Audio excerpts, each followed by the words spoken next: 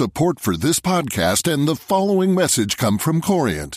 Corient provides wealth management services centered around you. As one of the largest integrated fee-only registered investment advisors in the U.S., Corient has experienced teams who can craft custom solutions designed to help you reach your financial goals, no matter how complex. Real wealth requires real solutions. Connect with a wealth advisor today at Corient.com. That's Corient.com. The FT. Hello and welcome to Hard Currency, the FT's weekly Forex podcast, taking a hard look at what's driving the world's largest financial market. I'm Alice Ross, the FT's currencies correspondent, and I'll be taking you through the market trends this week with the help of my special guest, David Bloom, Global Head of FX Strategy at HSBC. David, hello and welcome to the show. Hi, thanks for having me on. Let's start by looking at the euro. In the past week, we've finally seen the euro make a big move lower to dip below 127 against the dollar for the first time since January, following increasing speculation that Greece may drop out of the single currency.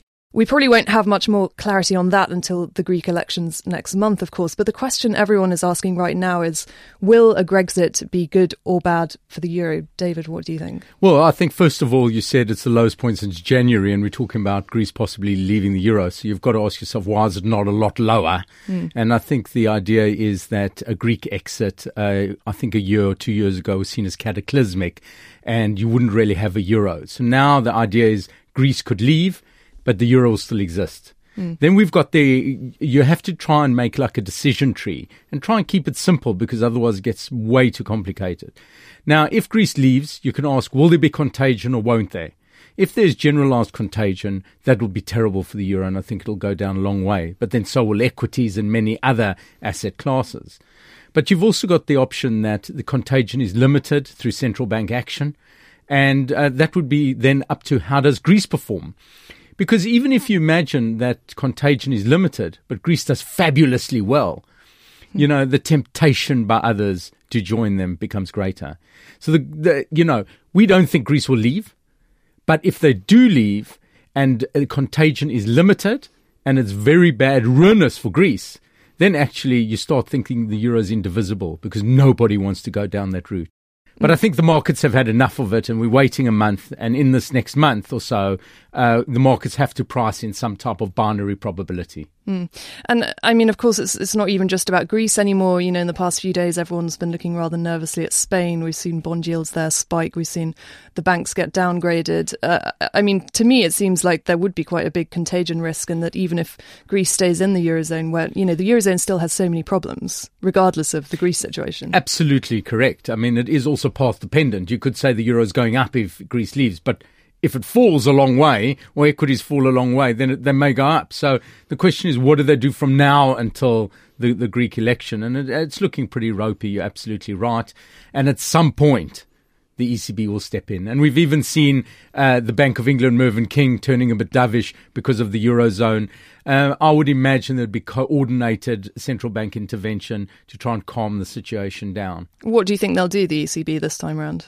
Well, I think the cross-currency swap operations will come back in. You'll see the Swiss doing it with Hungary. It'll be all over the place, and globally there'll be cross-currency swap operations.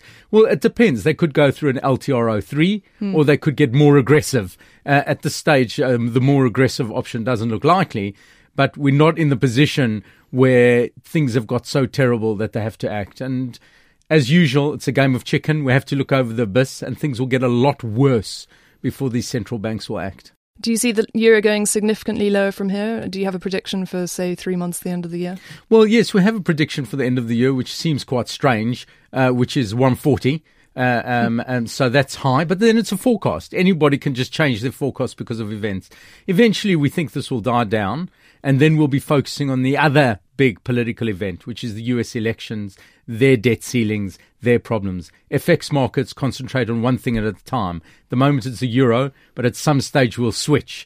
And we believe in that switch, and that's why we're forecasting actually the euro to go higher rather than lower. Sounds strange, but that's why it's called a forecast.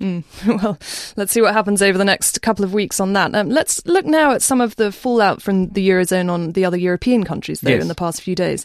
Because we've seen, in particular, the Swedish krona and the Norwegian krona have really not been doing very well throughout this. The Stocky has hit its weakest level since 2010 against the US dollar, while the Noki is actually at its lowest level since January, and both have been falling against the euro as well. Aren't these countries supposed to be in better shape than the Eurozone? Why are their currencies being sold off? Well, that's the thing about foreign exchange markets and about markets themselves. It's not all about what makes sense from a macro basis, because what you're saying from a macro basis, Norway and Sweden should be doing fabulously well. But their doors are very small, they're very illiquid. People are getting out of them to buy dollars.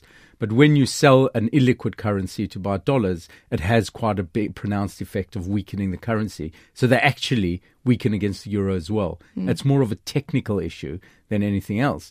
Now, so does that mean Norway and Sweden are buys? Yes, they are. But as you know, the markets can remain irrational longer than you can remain solvent. But it makes no sense to me whatsoever. Norway is still the most fabulous currency in the world, and everybody should try and own it as far as I'm concerned, because you step away from all the world's problems. And Sweden has this relationship with equities as far as traders are concerned, but doesn't really hold. The problem is there is an opportunity to buy Sweden, but when these markets are in this kind of mood, they can really smash you. Norway has outperformed Sweden fabulously, but they've both sold off for the euro, against the euro. But I would say that's for more technical reasons rather than macroeconomic fundamentals. But if you're looking for havens in Europe, I mean, particularly the Norwegian krona is something that's often called a currency haven. Does the price action in the past few days really bear that out? I mean, do you think that we should call the Nokia a haven currency? Absolutely, without a doubt. But again, markets are not... As Shakespeare said, the path of true love is not smooth. So nothing goes in a straight line. Yes, it is a haven, and it's a beautiful haven, but it does have a liquidity issue, which means that when the markets become dysfunctional in a way, these currencies behave very strangely. But if you own Norway, do you care if the euro breaks up? Do you care about the US debt problem? You sleep like a king at night because you don't really have to worry. Yes, the currency may go up 5 or 10% one way or another, but ultimately your money is safe. So if there is a Grexit, you're recommending the Norwegian krona? Yes, we are. And we think at the moment it's a great trade, and so is the yen. Let's finally look at the one European currency that's actually breaking the mould here and doing spectacularly well against the euro. That is, of course, the British pound, which is now the strongest it's been against the single currency since November 2008. Our economy is certainly worse than Norway's, so why is the pound doing so well? Well, I think the pound is doing well. First of all, when Adam Posen kind of changed his tune, we got a more hawkish bent from the bank, and sterling did quite well. But people are looking for bigger and more liquid currencies out of the Eurozone, and they're looking towards sterling. Although I have to say, a little more recently, people are getting a little bit of cold feet, looking at some of these financial problems in the Eurozone and saying, hey, if they hit the Eurozone, the UK financial sector will also be smashed. So it's taken the edge off sterling. It's had good M&A flows. People are holding it more in reserves. It's had, the coalition is holding together in terms of fiscal austerity, which is what the market likes. And so it's got a lot going for it. But I think the market's, starting to wobble a little because it realizes that the financial links with Europe are very strong. But at the end of the day, the market believes that we have an austerity plan, and the market believes in it. And that's why sterling ultimately is doing much better than the euro. Okay, great. That's all we've got time for this week. David Bloom of HSBC, thank you very much. Hard Currency will be back next week, but until then you can read up-to-date FX news and analysis on our website, ft.com/markets/currencies. Goodbye. For more downloads, go to ft.com/podcasts.